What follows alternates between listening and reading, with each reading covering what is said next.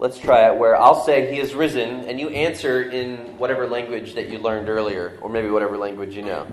All right? So it'll just be this cacophony of different languages all at the same time. Kind of like the first church at Pentecost, all right? So let's try it. So if you know French, say he is risen indeed in French. If you know Creole, say it in Creole. If you know Mandarin or Cantonese, or you barely know English like Sean said earlier, or whatever, I'll say he is risen, and then you answer with he is risen indeed. And I expect to hear Augustine with the patois back there, all right? No, I'm just kidding. All right, okay, ready? So I'll say he is risen, then you say he is risen indeed. He is risen.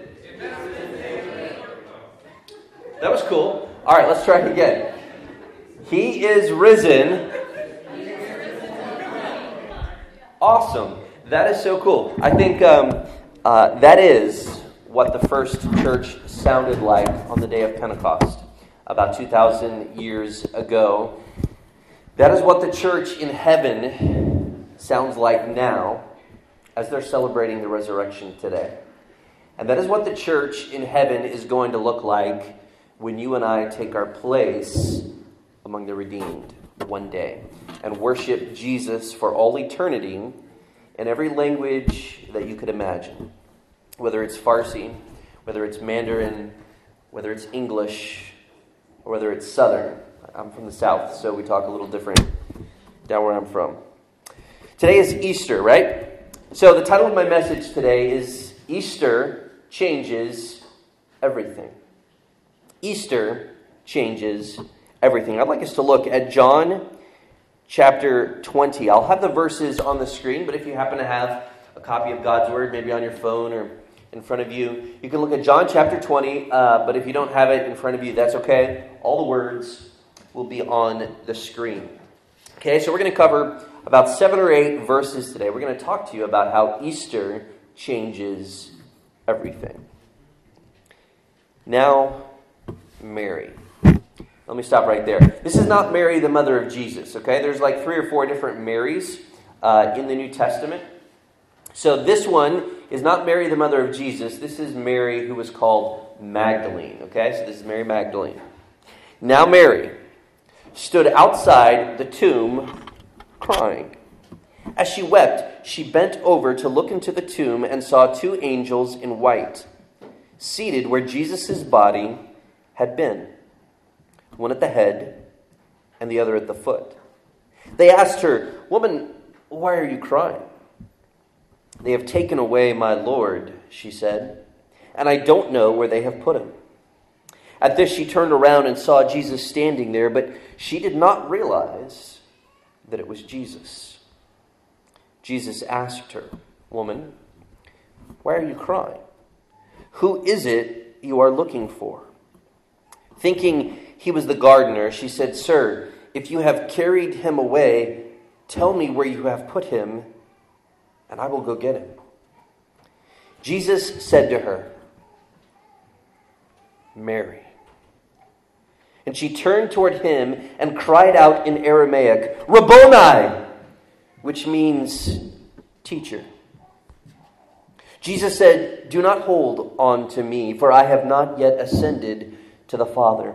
Go instead to my brothers and tell them, I am ascending to my Father and your Father, to my God and your God." Mary Magdalene went to the disciples with the news, "I have seen the Lord." And she told them that he had said these things to her. 365 days.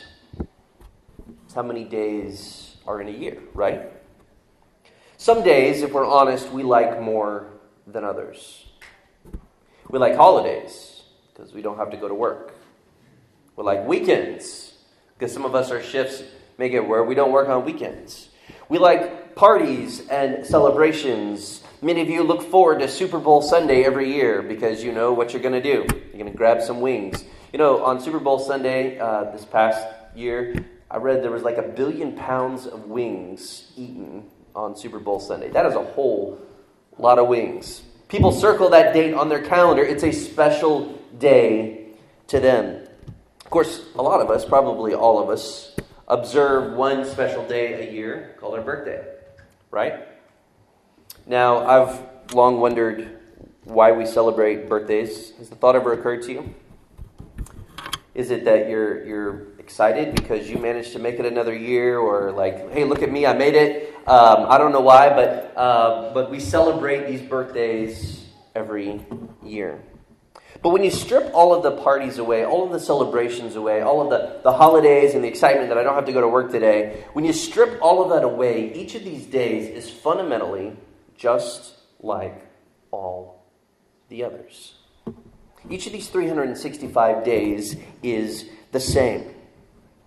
But the day that we've gathered to observe today is unique. It is a day that is unlike any other. Because Easter changes everything. In the passage before us, Easter changed everything for Mary Magdalene. And if we'll let God, Easter will change everything for us as well. I think that this story, which is a true account from the life of this woman called Mary of Magdalene. We don't know a whole lot about her from the Bible, but this story is a gripping one. And I tried to put myself in her shoes this week as I was pondering this passage. And I think that we see three different ways from her life in which Easter changed everything for her. And you have to understand, the scene opens where she is standing outside of this empty tomb. Now, in the Christian understanding of things, the tomb is empty because Jesus has risen from the dead. Let me stop right there. Maybe you're not familiar with Christianity, or maybe you are familiar with Christianity, but you're not sure that you want to identify with it. And I want to say to you that that's okay. I'm glad you're here with us today. I'm glad that you are exploring the claims of Jesus. What I want is for Mosaic to be that safe place where each of us, coming from any background imaginable, can explore who Jesus is. But I'm a follower of Jesus. So I'm going to approach this text and every other from the perspective of one who follows Jesus. Mary Magdalene was also a follower of Jesus. That's why her world had been wrecked on Good Friday. If you back up and read John chapter 19, right before this text, you see that Mary was standing at the foot of the cross. Mary witnessed all the trauma and the horror that we know from history goes in to one of these ancient Roman executions. It was a terrible death, one that was reserved for common criminals. In fact, secular historians tell us that this type of execution was so popular back in ancient Rome that you could look out certain days and see the hillsides just littered with crosses, dozens upon dozens of people being executed in these mass executions on crosses. But as horrible as that was, it's a little bit easier when it's not somebody you know. To say, oh, well, that's bad, but it's somebody else. But Mary's world had been wrecked because she stood at the foot of this particular cross to watch her friend die. So then a couple of days later, on what Christians call Easter or Resurrection Sunday, she is standing outside the tomb. The passage tells us that she and a couple of other people had come, and they were bringing about 75 pounds worth of perfume and incense to anoint the body. We have certain customs, right? When somebody dies and they're in a funeral home, if they're not being cremated, if they're going to be buried, we embalm them, we put certain things on them, and it makes the body appear and smell and all that stuff. It makes it as beautiful as possible. And so people come through and they pay their last respects. But of course, 2,000 years ago, the technology was different. So what they had to do is they had to come to the tomb with pounds and pounds and pounds of spices and perfumes and all of these different things that they were going to literally cake the body with. She was coming to cake Jesus' body so that it would smell and appear beautiful for as long as possible. She is showing the ultimate sign of respect to her dead friend. But she shows up, and we start the passage in verse 11 when she's standing outside the tomb crying. The reason she's crying is because the tomb is empty. And her natural assumption is that somebody has taken the body of my friend. His grave has been plundered. Now, obviously, Jesus wasn't very popular in Jerusalem at this moment in history. There were conspiracies flying around. That was the whole thing that led to his death.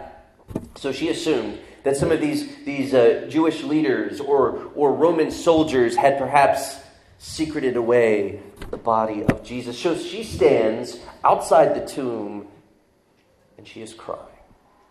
I think this passage shows us three ways in which Easter changes everything. The first way is that Easter redeems our past. Easter redeems our past.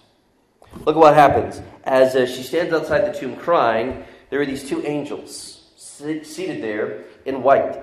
Now, if you're not familiar with the world of the Bible, angels and spirits and all of that can seem kind of bizarre and distant from 21st century New York. And perhaps you're a little skeptical. I believe with all of my heart in this invisible world that the Bible describes, a world full of angels and demons. I really don't have any problem believing in that because I accept a whole lot of supernatural things. I accept, for instance, the idea that a man who was once dead could now live. If you believe in that, you can believe in anything that God tells you. But these two men, these two angels dressed in white, they are seated where Jesus' body had been. And they ask her, they say, "Woman, why are you crying?" And she said, "They have taken my Lord away, and I don't know where they put him." And so then she turned around, and she saw Jesus standing there. But she didn't recognize her friend.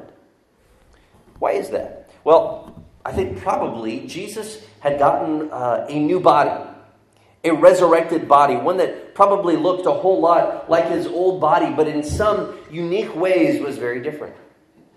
And so, whether he's shrouded in glory or I don't know, but she looks at him and she does not know who he is. She thinks he's the gardener, because Jesus' tomb was in a garden. That's why we call it the garden tomb. So she says, "Excuse me, sir, do you know where they have carried him away? Tell me where you have put him." She assumes because he's in charge of the garden, he must have done it. "Tell me where you put my friend's body, and I'll go get him. I will do the work. Me and my friend, we will carry this dead body up this hill. We will carry these 75 pounds of spices to anoint him. We will do the hard work involved in honoring our friend." She's laying it all on the line there, begging and crying to this gardener. She doesn't realize she's talking to her friend. And then Jesus says one word. He says her name. He says, "Mary." And as he utters that one word, there is a flood of emotions, and the Holy Spirit of God opens her eyes, and everything comes back to her, and she realizes that she is looking into the eyes of her dearly beloved friend. Not just her dearly beloved friend, but a dearly beloved friend who was dead a couple of days ago. And she cries out, in a moment of epiphany, she cries out, "Rabboni!" The ancient Jews spoke Aramaic, and this is the Aramaic phrasing, which means rabbi, which means teacher. I think what we see in this two-word exchange, and it's only a two-word exchange. Jesus says Mary, she says rabbi. That's all they said, at least initially. But in this two-word exchange, I think it is poignant, because it traffics in everything that has come before in their relationship. Why is Mary so emotional in this moment? Certainly she's lost a friend, but she's lost more than a friend. She's lost someone who redeemed her. The Gospel of Luke, chapter 8 and verse 2, tells us the backstory. the origin story of Mary Magdalene. According to the Bible, she was a woman possessed by 7 demons. There we are, back again at this invisible world of angels and demons. If you're not sure about that, just hang on with me, all right? She's possessed by 7 demons and is set free, is liberated by this man called Jesus, who then becomes one of her closest friends. And she dedicates the rest of her life to following this man around, and her and some of these other ladies and these 12 apostles, they follow Jesus around for years, 3 years to be exact, devoting their lives to this man, to this friend. Wouldn't you follow Jesus if you had been set free like that as well? To be possessed by a demon means to be in bondage, to be in slavery, to know no freedom. That was her life.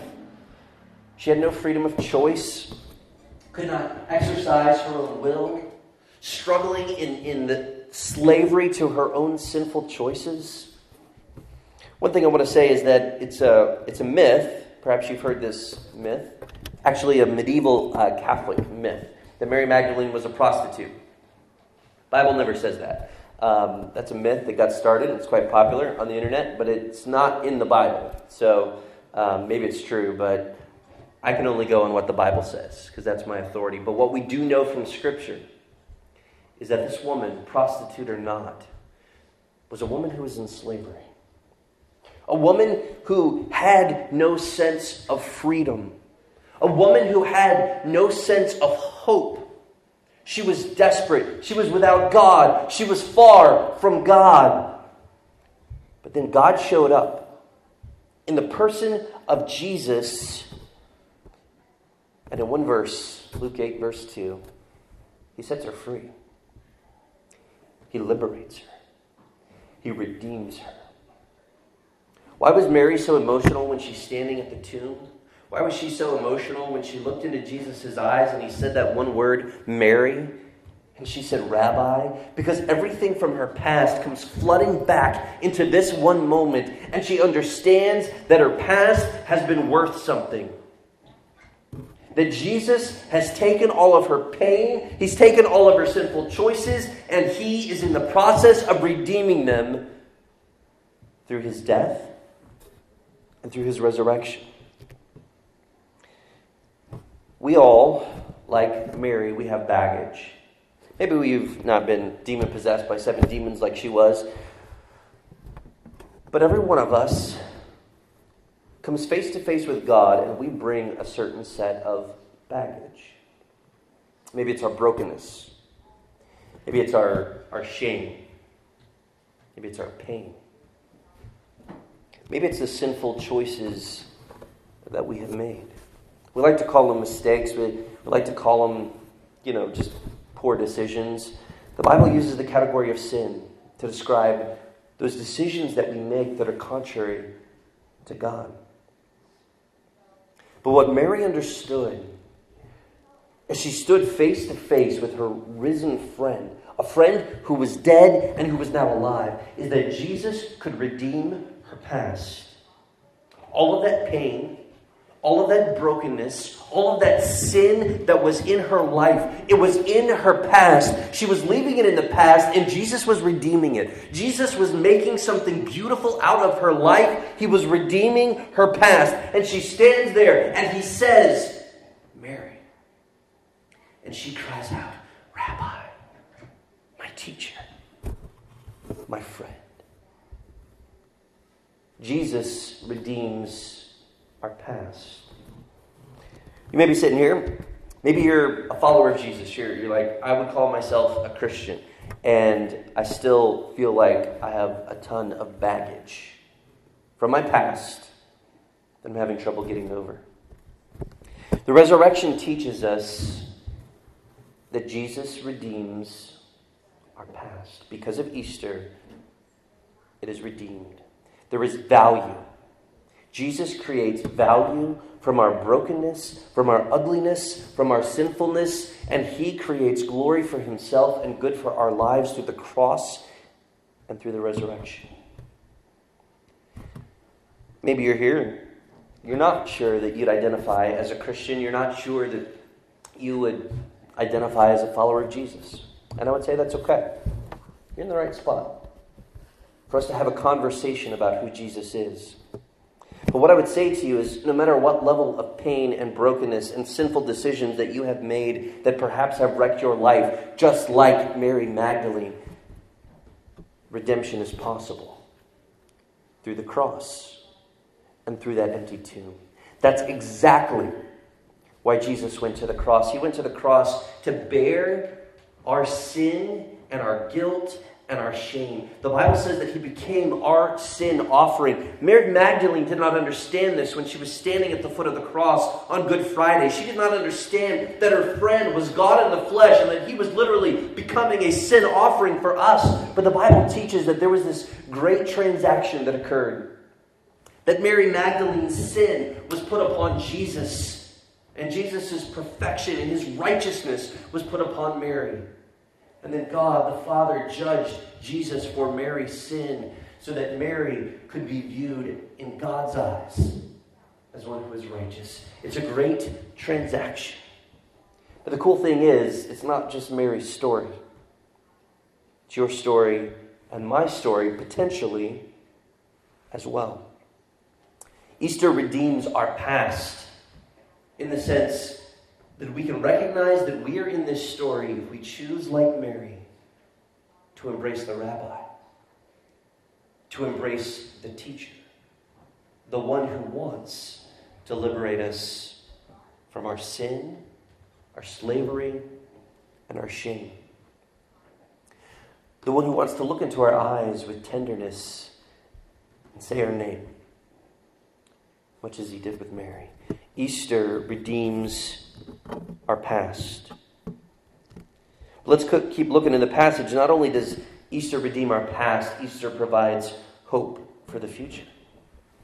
Look at verse 17. She rushes Jesus. She is so emotional, so excited. She starts grabbing onto him. And Jesus says in verse 17, "Do not hold on to me, for I have not yet ascended to the Father. Go instead to my brothers and tell them, I am ascending to my Father and your Father, to my God and your God." This verse kind of strikes me as a little bit weird, a little bit odd. But Mary is incredibly emotional. Put yourself in her shoes. You'd probably be that way too. How many of you, if you saw your friend dead a couple days ago, and then suddenly you saw them alive, don't you think you'd rush them? Don't you think you'd throw your arms around them? You'd kiss them on the cheek. You'd hug them. You'd squeeze them. You'd be so excited that your friend is alive. And Mary rushes Jesus. She's most likely, as the disciples frequently did, she's probably throwing herself at his feet, clinging to his feet. It was a common Jewish expression of devotion 2,000 years ago. It was what they did, okay? It's like, different cultures have different ways of expressing devotion to one another. That was the way that the Jewish people did it 2,000 years ago. That's most likely what she's doing in this moment. She's kneeling prostrate before Jesus, grabbing his feet and worshiping him, devoted to him. And Jesus says, "Don't hold on to me, for I have not yet ascended to the Father. Go instead to my brothers." That's the apostles. See, they have become, through the cross, not just followers of Jesus, not just disciples. They have become family. Go to my brothers and tell them I am ascending to my Father and your Father, to my God and your God. Jesus here is hinting at a future, a glorious future that is in store for Mary and for the rest of God's family. Now, Mary doesn't get it yet. Mary doesn't get it yet. But she's standing with Jesus, talking, and she said, "Hey, there's no need to hold on to me right now. I'm going to be around for a little while. It is not yet time for me to ascend to my Father. I will, but not yet. I will go back to my Father and your Father, to my God and to your God, but not yet. Jesus knew, and Mary did not, but Jesus knew that he was going to hang around earth for about 50 days or so. 40 days, I think. Before he would go back to heaven, before he would ascend to the Father. And what Jesus would do when he would go back to the Father, the Bible describes at the end of the gospel accounts how Jesus would ascend to the Father with a promise to return. What Jesus is hinting at here is this first hint that he is coming back. That he's coming back. You see, Easter doesn't just redeem our past. Easter provides hope for the future, because what Jesus was laying down in this moment was this first idea that this was not it. This was just the first chapter in the story of Jesus. This was just the first chapter in the story of Jesus' family. Jesus was going to ascend to his Father, where he would advocate for his people, his family, and he would one day return to welcome them into his home, to make this earth his home, his paradise, to make his presence known among the peoples of the earth. I think that's what Jesus is hinting at here, just ever so slightly. Mary, you've had a past. A broken, brutal, ugly past. But I have redeemed that. And now, Mary, you have a future. Because I'm going to ascend to heaven, and I'm going to pray for you every day. The Bible says that Jesus prays for his children, prays for those who are in his family. He advocates for us. Mary, I am going to ascend to the right hand of my Father, my God and your God. And oh yeah, that's just the beginning. Because that ascension guarantees that I'm going to come back. And I'm going to establish my everlasting kingdom. A world in which there will be no pain. There will be no injustice. There will be no poverty. There will be no racism. There will be no warfare. There will be no broken families. There will be no orphans crying out for justice. It will be paradise. Because Jesus will be the perfect ruler. The King of Kings and Lord of Lords, who will reign over the nations, the Bible says, with a rod of iron. He'll set up shop in City Hall, and he will do a magnificent job. And the governments of the world will be upon his shoulders. And of his kingdom, the Bible says, there will be no end. He doesn't explain all of that to Mary in this moment. He just gives this little hint of it. The rest of the Bible kind of unfolds that continuing story of Jesus and his family. But he hints to Mary that there is more to come. Because Easter does not just redeem our past. Easter provides us with hope for the future. The Apostle Paul would later describe Jesus' resurrection as the first fruits of that which is to come. Now, I had a little trouble understanding that until when I was 16 years old, I got my first job. My first job was I worked on a blueberry farm. That was what I did as a 16-year-old. And I remember being out in the fields and looking, and it was a big commercial operation. I mean, we shipped to Japan. Most of our berries went to Japan and Europe. We were shipping all around the world. It was a very high-end production. And I remember going out into the fields, and you see these blueberries at the very beginning. Maybe we haven't even picked the first day of berries. And what you would see is this little white film, this little white powder that would be coating all of the berries. And you would know that that meant that they were ready, that there was about to be more. It was so exciting to be able to go out into those fields and see this visible, tangible sign that these are just the first fruits. This guarantees that these bushes are healthy and they will produce much fruit. So that what you're picking today, what I was packing and shipping off to Japan or wherever, it was just the first fruit. It was a sign, it was a down payment that there was more to come. It was a guarantee that there would be more berries. That's a metaphor that Paul borrowed to explain that the resurrection of Jesus is the first fruits. Jesus rose from the dead, And because he did, he serves as the first fruits to remind us all that those of us who are in Christ, those of us who are followers of Jesus, will also rise again. Jesus looks at Mary and he hints that there is more to come. What she may or may not have understood is that part of what was to come would involve her future resurrection. Her resurrection to enjoy this kingdom of God that I've just described, this place of perfection and justice and peace. The Bible describes that because of the cross, because of that great exchange which I described earlier, that we can embrace that by faith and we can ask Jesus to be our Lord and our Savior. And our future can be guaranteed as Mary's was. And the Bible doesn't describe hope in this sense of, man, I hope it works out. I hope my team, wins the NBA Finals, or I hope that my favorite presidential candidate wins this year. It's not that kind of hope. Hope in the Bible is a word that describes absolute, rock-solid confidence. You know, on the basis of who God is, you know that you can bank on this. That's why Paul said it's first fruits. Jesus rose. He conquered death for all of us, so that if we are in Jesus, if we have entrusted our eternal souls to Him on the basis of this great transaction that has occurred, if we have entrusted our souls to Jesus, we can bank on this idea that we will rise to enjoy this eternal kingdom that God promises. Easter redeems our past. Easter provides hope for the future. But Easter also invests our present with meaning. Easter invests our present with meaning. Look at verse 18. At the end of her brief encounter with her friend, Mary Magdalene went to the disciples with the news, and she said, "I have seen the Lord." And she told them that he had said these things to her. Mary suddenly has a new purpose for her life.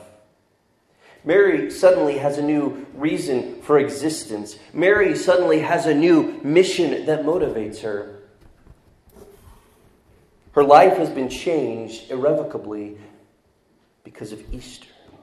Because she had a friend who was dead and is now alive. You see, Easter invests our present with meaning. It's not just that our past can be cleaned up by Jesus and our future is guaranteed and we have hope for some distant time. No, it's now too.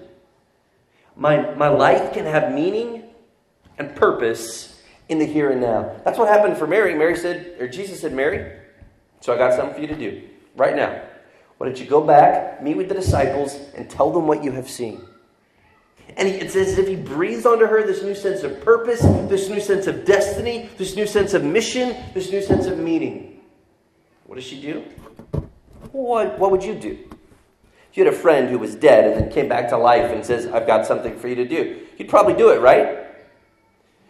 Mind blown, you would go do it. That's what Mary does. She goes back. She meets with the disciples. She tells them exactly everything that Jesus has said. You see, our lives have meaning and significance only when they are centered around this good news that Mary was beginning to come to grips with on this day. Now let me say what I'm not saying, so there's no confusion here. I'm a pastor, right? So part of my job, my mission in life is to do what Mary did in this verse, to go tell people about Jesus. And what I am not saying is that for your life to have meaning and significance and purpose, you have to go be a preacher or a missionary or a pastor or something like that, and you have to spend your entire day telling people about Jesus. And I think it's a great thing to tell people about Jesus. Obviously, I have dedicated my life to Him. But I think what we learn from Mary in this moment is even more deeper and more fundamental than that.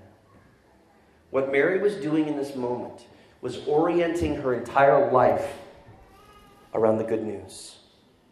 In this moment, Mary becomes a good news person. A person whose life is transformed by the good news. A person who now centers her life upon the good news.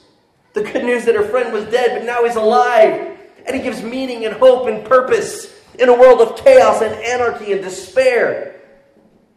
You see, the point is not that we're all supposed to go be missionaries or pastors. We're supposed to devote our lives to telling people about Jesus. Yeah, that's great. And if you're a follower of Jesus, you should tell people about Jesus. But it's even deeper than that. What Mary does is she centers her life around this good news. So whether you're in education, or whether you're in nursing, or whether you're a student, whether you're in IT, you center your life. You orient your perspective, your frame of mind. Everything is centered around this transformational good news. That's what happens to Mary. Her life has been changed. And now she has purpose. Now she has meaning. Now she has significance because her life is centered upon this good news that her friend, Jesus the Christ, provides. So I guess the question that we have to ask ourselves is quite simply, has Easter changed everything for us? Have you met Jesus? We probably all come face to face with certain expressions of who Jesus is, whether it's in media, whether it's from a friend that you have that was a Christian and told you about Jesus. Maybe they left a good impression, maybe they left a bad impression. We have a lot of convoluted ideas about who Jesus is, but we have all come face to face, no doubt, with some revelation, some truth about who he is. So the question then becomes, are we changed as a result? Has Easter changed everything for you? Mary Magdalene could not walk away on that Easter Sunday the same person that she was before. I don't know what happened with her for the rest of her life. The Bible doesn't tell us, and history's kind of silent on some of those details. But I'm pretty sure that Mary spent her life in whatever vocation she had. I know it was different for women 2,000 years ago. She didn't necessarily have a job, but however she lived, I'm sure that she devoted her life, she centered it upon this good news because she had been changed. Easter changes everything. It redeems our past, provides hope for the future, and it invests our present lives with meaning and with significance.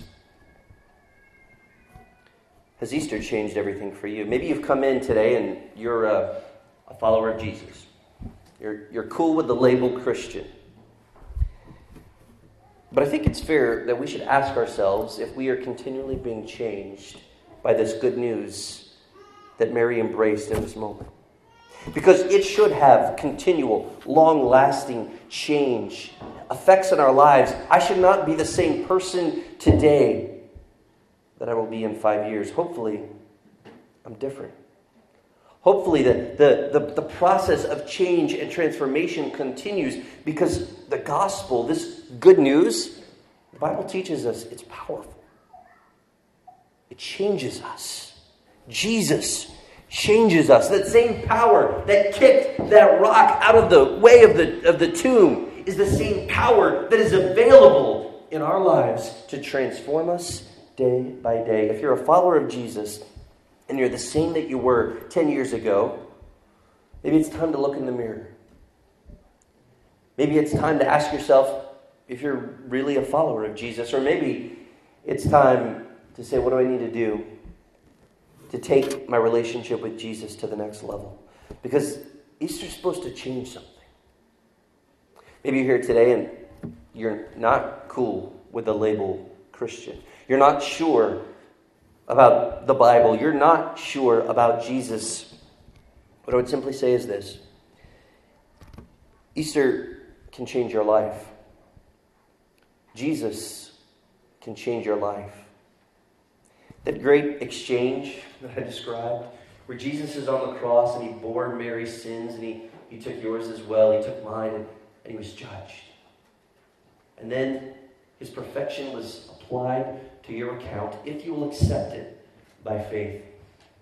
Most religions in the world teach that the way that you are cool with God is by doing good things. If you do enough good deeds, you'll be cool with God and He'll let you into the afterlife. But Christianity is pretty much unique among all the religions of the world in that it says, no, God loves us in spite of the fact that we can never do anything good enough to please Him. The point of the cross is unconditional love that is poured out for us, where God takes my sin, your sin, and He puts it upon His Son Jesus, and He judges Him in our behalf. We don't get into heaven, we don't get into this kingdom of God that I've described by being a good person, because none of us actually can be a good person. Instead, we get into heaven by faith. We ask Jesus to save us. We ask Him to bring us into His family. And that's a prayer that He always answers. I'd like to conclude with a video. I believe it's a 4-minute video. I have something very briefly to say after the video, but I want to encourage you to reflect on this.